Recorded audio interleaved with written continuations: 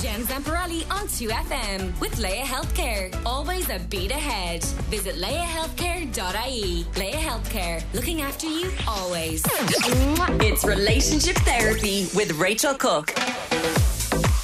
Now, my friends, just in case you haven't clocked it, tomorrow is February 29th when, according to Irish myth, women are allowed to propose marriage because we're not allowed any other day of the year. Things are a little bit looser these days, so we decided to look at proposals of all sorts in 2024, and our resident sex and relationships expert Rachel Cooke is down on one knee right now. Rachel, is there something you want to tell me?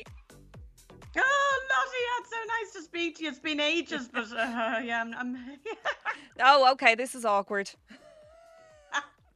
Rachel, I'm delighted to talk to you about this because first up, I will say I didn't even realise that this was specifically an Irish myth.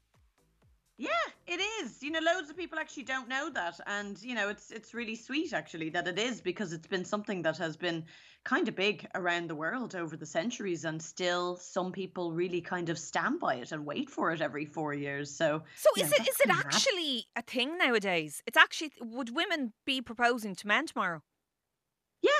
There definitely is, and there might actually be more people in other parts of the world, particularly in America, because of how, you know, Americans tend to kind of view their ancestry and stuff, that they might be more likely to be kind of abiding by this in some ways than probably Irish people. But there's definitely people out there who, you know, still... Rachel, what kind of numbers are we talking? Seriously.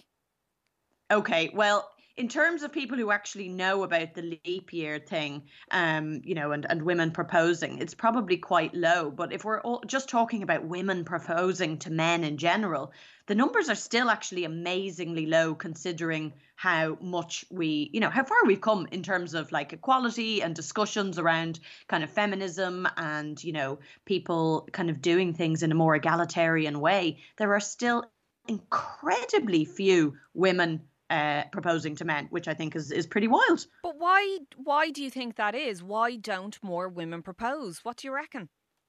I think there's a few reasons for this, actually. You know, I think it's partly to do with the kind of mesmerizing effect of years of saturation in kind of romantic fairy tales that we grew up on. You know, as much as we've tried to establish these kind of more, I would say, egalitarian standards and kind of like agreements in relationships, I think, you know, those images and their influences have still really seeped into our bones. So we've been kind of brainwashed into thinking that that it's nice to be begged to marry, and that, you know, that feels like we're really being wanted.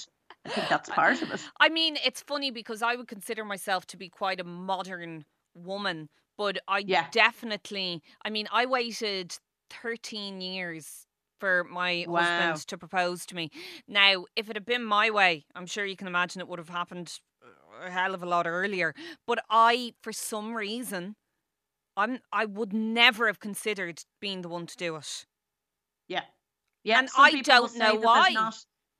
Yeah, and so a lot of people can't say why, which I think is a really interesting thing. It seems like there's so many other parts of life that women feel much more kind of confident now in, that they see, you know, the kind of old traditions as having been, you know, for reasons that existed back then, some of which were very kind of sexist or misogynistic, you know, but that this one just seems like maybe it's also partly to do with the fact that there's not a huge incentive for women to flip, you know, this tradition. You know, there's kind of like economic incentives, obviously, for women to have our own careers, you know, to maybe have less children, or to be very careful about the way in which we go about the timing of having children, things like that. But I think a lot of women still see this tradition as a sort of fairly inconsequential preference. And then there's also, I think, a historical thing that's about the idea that a man might feel emasculated, or that women will be judged as desperate, and that it's kind of mortifying to ask a man to marry them, even though it's something between 70 and 90% of men say when they're surveyed that they would be very happy for their female partner to ask them to marry them. I think it's the desperate thing, because I definitely think if I had considered it, if I'd considered being the one to do it, I think the first thoughts that would have gone through my head would be, oh God, and then, you know, what am I going to say to my mum or my granny when they say, oh, were you scared you were going to lose him, that he wasn't going to do it himself, or what, you know, as if it was the lesser option. But isn't that interesting, right? So that's coming from the judgment of what sounds like, the kind of like earlier generations as such, Mm. because of how marriage was viewed, rather than it being kind of purely about, which is the case for a lot of stuff, right? This is our conditioning. It's about things being from an older time, older generations with different sort of historical associations with the thing. So yeah, that you may be viewed as sort of pathetic And it's by it's other people. funny because it's not like we don't all see it in the press. Like I know Yeah. Kristen Bell proposed, Elizabeth Taylor did one of her proposals. Britney Spears actually, she propose to Kevin Federline on a flight or something. Yeah, she proposed to Kevin Federline on a flight from Ireland, I'll have you know. See, there you go. Rita Ora did it as well. I know that Yeah. Jodie Turner-Smith proposed to Joshua Jackson. So it's not like it's not something we see in the media. So what are some reasons women do end up going for it? Oh, I think, some people really want to be able to flip that script. And, because it's been such the institution has kind of aspects to it that are really problematic, that are very much about back when, women were property of men. They were property. And so, I think there's something about flipping that, where people might still choose to get married, or some people obviously choose not to get married, but that if they're doing it, they might want to be doing it for, the kind of empowerment and equality, to challenge these stereotypes. They might want a role model to future generations. They also might just think, life's too short. You don't need to wait around for someone to ask you if it's something that you feel sure about. And, ideally you've discussed, like, this isn't likely to be something that you're just gonna pounce on someone with, right? You've presumably already discussed that you would like to get married, and you see that. Other people do it because they want to choose their own engagement ring. That's the big one that I hear. Well, that makes sense. So if Yeah. somebody is thinking about this, and tomorrow's the day that they're deciding they're going Yeah. to do it, what would be your tips for how to do it well? Oh, well, think about the other person's dream proposal, and I think that can be really sweet, especially if it is, a woman proposing to a man that a lot of men won't have considered how they would like to be That's proposed very to. So it true. might be something that, yeah, it might be something that you kind of slip in, in the coming the months, weeks and months before maybe you're going to go ahead and do it, just to kind of like play around and have a bit of a thought experiment, joke about it sort of thing, that like most men are really not going to be expecting that this would happen, because it still is so rare. It's far less than 1%, which is absolutely wild to Wow. me, considering, how, realistically, Lottie, that even if your mum was to go, I'm sorry, were you afraid that he was going to turn you down? You'd probably be mortified for 10 minutes and maybe a bit pissed off with her, and then you'd be grand. Yeah. But somehow this is still, really, really strong, I think, for people, and they just don't really think about it. So I would say, thinking about, your dream proposal to someone, if this might be something new for you, because most of us have not grown up thinking that we were going to propose to someone else as women. Choose a meaningful location, that sort of thing. Practice your proposal speech. Decide beforehand if you want to get down on one knee, because that can be quite funny and sweet. It also might be something that you don't want to do at all. So you might want to do something that's quite like, a fun surprise, and also just plan to celebrate it, because again, in my experience, and also the statistics show that for women who propose, I think it's something like 99% of the time their partner agrees and, says yes. So it's incredibly they're too unlikely. afraid to say no. That's what it is. Maybe they're so shocked that they just automatically say yes. I think it's more likely though that like women are just, that there's a history of more men having popped the question when their female partner is not on that wavelength at all, is really not wanting that, and is like massively shocked. I wonder, Something would like lads be 50%. embarrassed then around their mates? Would they be thinking, oh God, the lads will be having the crack now, thinking, oh Jesus, you weren't the one to do it, she was. Is she wearing the trousers? Which again, you know, it's like great, you know, you had the piss taken out of you, you got ribbed a bit, life will go on. You know, if Yes, that is the height exactly. of your humiliation in life, then you know there's better things you can be worrying about. So, you know, I can understand how some people might be a bit like not wanting to obviously feel judged by their friends and family, but also, you know, it might be something that you see as being fun and you'd like to, you know, create a new tradition through breaking an old tradition and just be doing things in a bit of a more modern way. And people are moving away from traditions, I think, in general, like moving away from other marriage and wedding traditions, aren't they?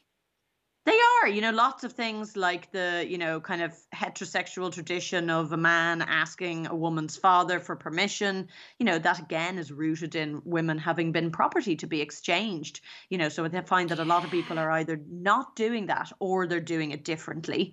And then we have things like the father walking, you know, their daughter down the aisle. Again, that's about, you know, a lot of these traditions are about women having been property. It doesn't have to mean that we say that we necessarily completely do away with them, but it might be that you decide to do things a bit differently, like getting the blessings of both sets of parents rather than, you know, just the father. You know, the even the kind of idea that the bride's parents pay for the wedding, you know, that's about a kind of modern day dowry. So, you know, so you know, I'm seeing lots more people paying for their own wedding, or Jesus, they're I haven't certainly heard getting. of parents paying for a wedding in a long time. Yeah, right. So that's changed a lot. Another one we've got is the 3 month salary, is, you know, what the kind of engagement ring is supposed to cost, which, you know, that stuff all came from this marketing campaign in America by De Beers Diamond Company from the, I think it was 1930s, that managed to, you know, market the idea that true love and commitment can only be, you know, true and kind of like real if a man spent, it was something between 1 and 3 months kind of salary That's on the wife's ring. outrageous. Yeah, yeah. So, you That's know, we've kind of outrageous. looking at all the kind of pop culture media, how it plays into society, you know, how society views marriage and engagements and all these things. The other thing is wedding dresses. You know, it's ever since Queen Victoria, the original celebrity bride who wore a white dress on her wedding day, which was back when keeping white clean was a sign of your wealth. You know, that was back in 1849. So a lot of people are I changing. thought it was a Um, sign that you were still a virgin. It's that as well. It's that as well, but it was very much connected to class. If you were wealthy, you were able to keep clothing white. Was so you were basically Oh showing off the wow. amount of money that you had. Oh my God, I Amazing. didn't know that. I didn't know that. My mum was so shocked that my husband, my now husband Fabio, asked for permission to if he could marry me when he Yeah. called her to say, "Would you come over? I'd love to have a chat with you." She was so flustered because she thought he was telling her a warning that he was breaking up with me. Oh my God. That's how I mean, it's surprised she starting to become was. clearer, Lottie, about why you would have been mortified Yeah, to propose to him. exactly. Do you know what else I wanted to ask you, Rachel? You know, how do you think LGBTQ plus people are viewing and doing proposals and marriage around this? Yeah, yeah. So obviously, marriage is historically a very heterosexual institution, and it just isn't anymore. You No. know, obviously, same sex marriage was legalized in Ireland in 2015, but there's still plenty of queer people who are kind of wary of, you know, a setup, an institution that for so long actively alienated them and still does across the world. So, you know, there's lots of queer people who don't want to get married because it feels too close to trying to assimilate to kind of mainstream straight culture, or that they feel like it's kind of legitimizing a system that they don't kind of align or agree with. But there's also tons of people who do decide to get married and are just kind of doing that differently, kind of flipping those, you know, kind of traditions on its head, you know, around having things like a best man, or, you know, choosing what to do about taking of surnames. Yeah. As I said, about the kind of wedding dress kind of stuff. You know, I think what we can do is be kind of playful and enjoy the, you know, you know, the kind of romanticism of aspects of these traditions, and still, you know, recognize that they came from really problematic kind of stuff, and find a way to make it your own and kind of like make it as sort of personal, unique and enjoyable as you possibly can, whatever your, you know, gender or sexual orientation. Now, before I let you go, what are some Go on. proposal or marriage trends that you think we're likely to see more of? Oh, so things that I'm hearing about and that I reckon are going to be big over the next couple of years. So we've got destination proposals, which seems to be a big thing, which I think is connected to, having, been through the pandemic and, how much people obviously felt, restricted in terms of travel and things like that. So I think people are just trying to sort of forget about the fact that COVID is still happening. And so I'm seeing that a good bit. And then I'm also hearing about people using both loads of kind of high tech videography and drone stuff like that, but also lots of people going back to the kind of nostalgia of film photography and seeing those kind of throwbacks. So people being both much more kind of modern and futuristic, and also then being sort of like retro and nostalgic. So those kind of two ends of the spectrum. And then I'm seeing a lot of things about like wedding weekends and these kind of immersive experiences where people are taking 2 or 3 days to have their weddings, which, is potentially a bit mad because, if you're doing that a few times a year, it's breaking the bank and taking up a lot of your holiday time potentially to travel to these places. So there's other ones. Then I'm seeing like celebrant-led ceremonies, people really wanting to, again, personalize their ceremonies and that sort of thing. And then a lot of wedding rentals, so people renting their wedding ring, their wedding dresses and stuff like that rather than buying them. And then more people going for sustainability as well and doing things in a much more eco way, as well as having weekday weddings. I don't know if you've been seeing much of that, Lottie. But I did a Monday wedding. Yeah, I did, much to the disgust of a lot of people at the wedding, but that's what I decided to do. Was it your mum? It was my mum, Rachel. Lottie? It was my mum.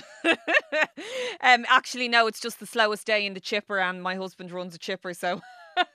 There you go. So, Rachel, thanks so much for that. It's always a pleasure. Rachel Cooke is a psychotherapist and mental health consultant. And of course, she's on Instagram at Rachel Jane Cooke. And she will be back next week to talk about the stigma of cheating. Jen Zamparelli on 2FM with Leia Healthcare. Always a beat ahead. Visit leiahealthcare.ie. Leia Healthcare. Looking after you always.